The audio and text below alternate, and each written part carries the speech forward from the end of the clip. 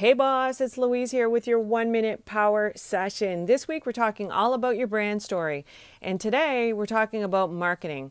Now there's two different types of marketing. There's push marketing and pull marketing. Push marketing is when you're constantly pushing a product or a program or service into your audience. It's typically accomplished by using paid ads or overly salesy copy and imagery. Pull marketing is what happens when you build your relationship. Those techniques that allow your audience to be gently pulled into whatever process you use for sales. It's important to note that the goal of the content marketing isn't to make the sale or drive traffic or create conversions.